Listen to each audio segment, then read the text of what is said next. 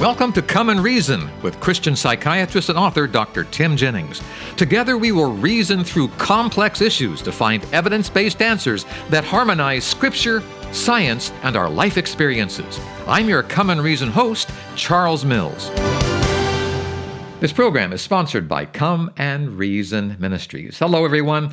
I don't have to tell you that the Bible is sometimes a little hard to understand. I'm not talking about teaching us who Jesus was or is and how our salvation is tied directly to him. That much we can pretty well figure out. But then we read parts of Daniel and Revelation and go, what? What's the dreams and statues and monsters and beasts all about? Those two books of the Bible are populated by some rather bizarre people, creatures, and things that go bump in the night. Well, relax. Dr. Jennings is with us via Skype to unmask one of those creatures, the beast of Revelation 13:1.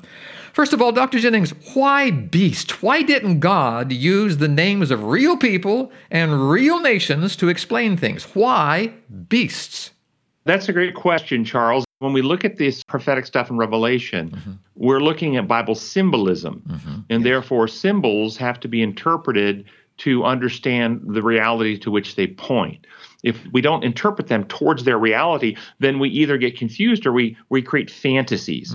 But Bible symbolism, rightly understood, is always connected to reality in some way. And you asked about beasts. Well, that's a great question. If we think about symbolisms of beasts, the bald eagle is a animal or beast that represents the United States. The bear is a beast that represents Russia. And the lion not only represents England, but Richard the Lionheart, it represented him individually as well, one of the kings of England.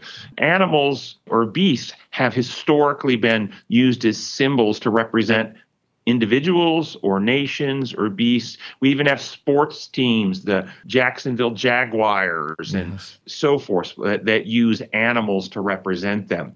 And in the Bible, it's the same. The lamb, we all know the lamb is an animal, but it represents Jesus, the Lamb of God. The dragon represents Satan. And the Bible tells us that beasts in various places can represent nations or various political or organizational powers.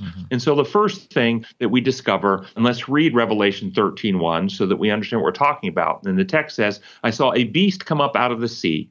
He had 10 horns and 7 heads, with 10 crowns on his horns, and on each head a blasphemous name.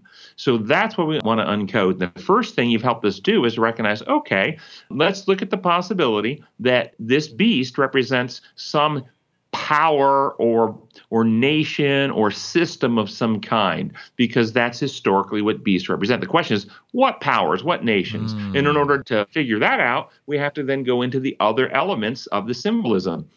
And the other elements would be, what are the 10 horns? What are the 7 heads? And what does the blasphemous name mean on the 7 heads?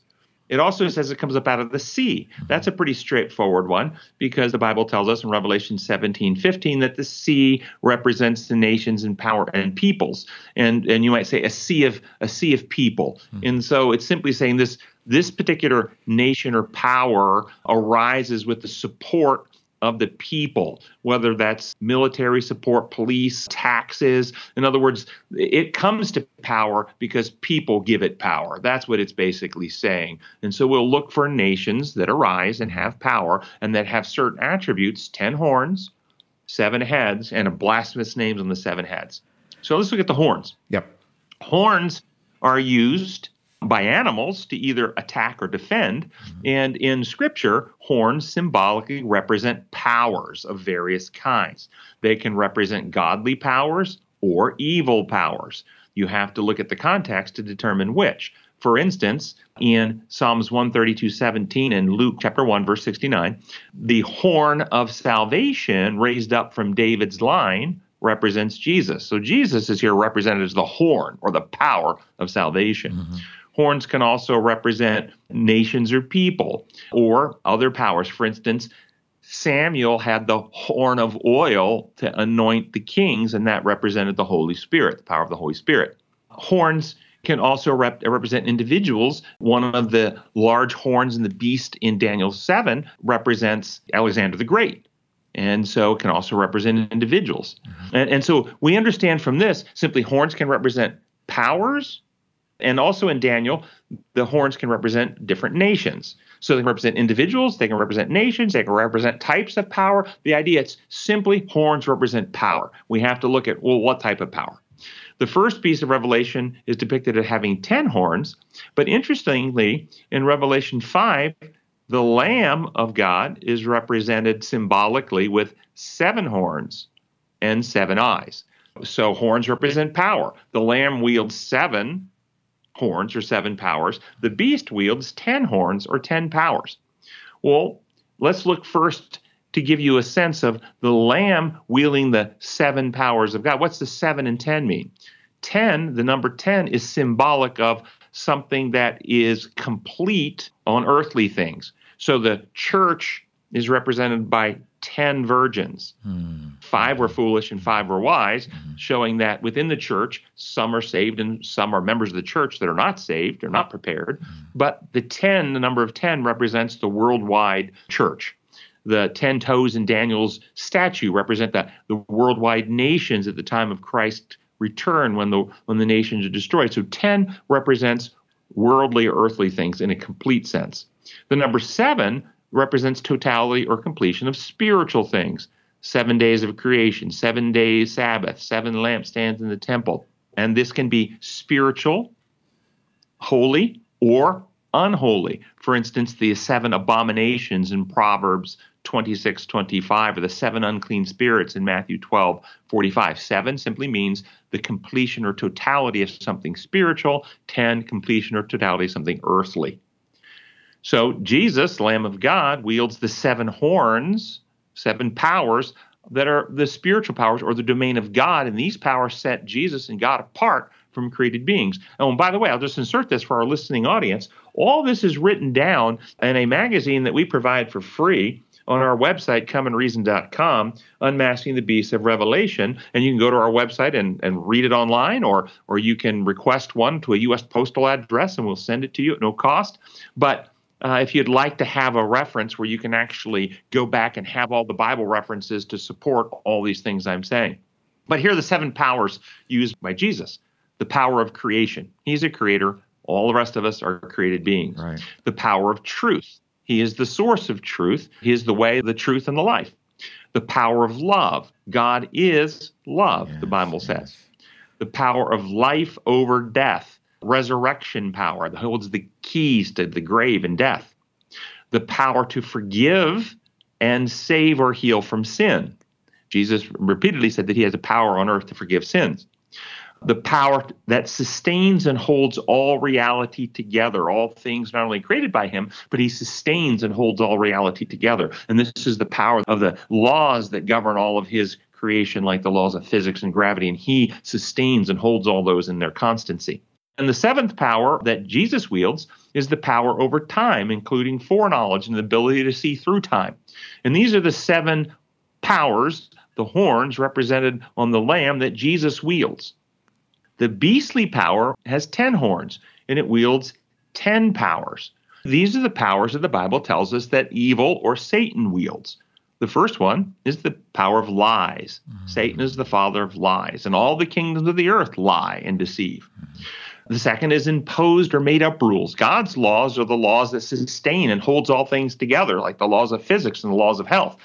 Humans can't make reality, so we make up rules, impose laws of various kinds. And that's the second power. The third power are police or prosecution powers, the ability to make accusation and bring charges. Satan is called the accuser of the brethren, and he brings charges. The fourth power is judicial power, the power that determines guilt or innocence, the power to pardon or convict. This is artificial and externally inflicted. Many people might get confused. Wait a minute, God judges. God's judgments do not determine guilt or innocence. God's judgments accurately sustain or state or reveal, or if you want to use this word, diagnose the condition of the heart, those who've accepted Christ and those who haven't, those who've been reborn and those who haven't. His judgment does not determine that condition. It only sustains or validates what actually is. Does that make sense to you? There's a big difference. Yes. Human governments, however, pass external judgments determining guilt or innocence. And in the human systems, many innocent get convicted as guilty, and many of the guilty go off scot-free. That's right. That's right. The fifth power that the beastly system wields is economic power, the power to print money and regulate currency, manipulate its values, control commerce, tax and spend, all designed to manipulate the people. And it's all artificial. It's all made up. Mm-hmm. The sixth power is the power of war, to use military force to compel, control, and or destroy those who would oppose by physical might. The seventh power is the power of death. And it says in Scripture that Jesus came and took upon himself human flesh, they might destroy him who holds the power of death, that is the devil, Hebrews 2:14. So Satan is described as the murderer from the beginning. He holds that power. Yes. But Jesus destroyed death and brought life and immortality to life, it says in 2 Timothy 1:9-10.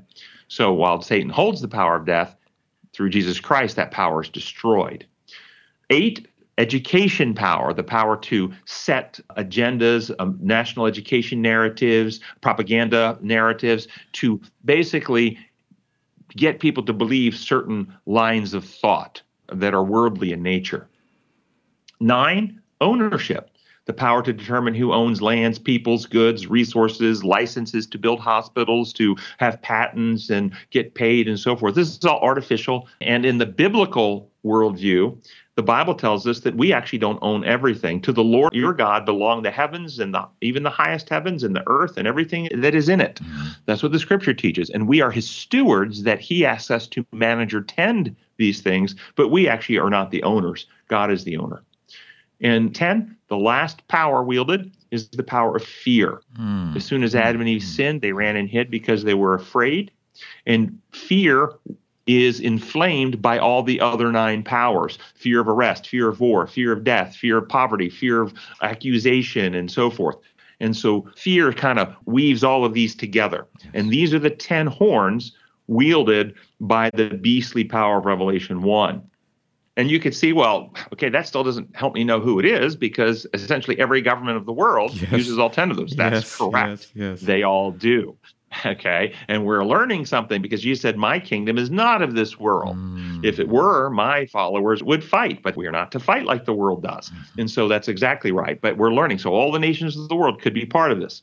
So, Charles, what we've just described is the 10 horns, which are the powers used by these systems. Yes. And as we pick up the next podcast, we will pick up and describe what the 7 heads are, and then we can put all that together and uncover what this beast of Revelation 13:1 actually is, and how we can avoid becoming part of that system. Oh, very good. Listener, I implore you to listen to our next podcast, Unmasking the Beast Part 2. That'll be coming up shortly. And in that, you will discover some surprising information that Dr. Jennings brings to us about exactly who the beast of Revelation 13:1 happens to be. That's on our next show. Dr. Jennings, thank you so much for sharing with us today. Appreciate it. Look forward to talking to you next time. Thank you. Thank you. And listener, we have Dr. Jennings with us via Skype, and we're going to continue this discussion about the beast of Revelation 13:1. Until then, stop by comeandreason.com. Dr. Jennings and his team have made many resources available to us there to further our understanding of what we read in the Bible and what God tells us in our hearts. It's all there at comeandreason.com. This program is sponsored by Come and Reason Ministries. Until next time, this is Charles Mills, along with Dr. Tim Jennings, wishing you God's presence in your life. Goodbye, everyone.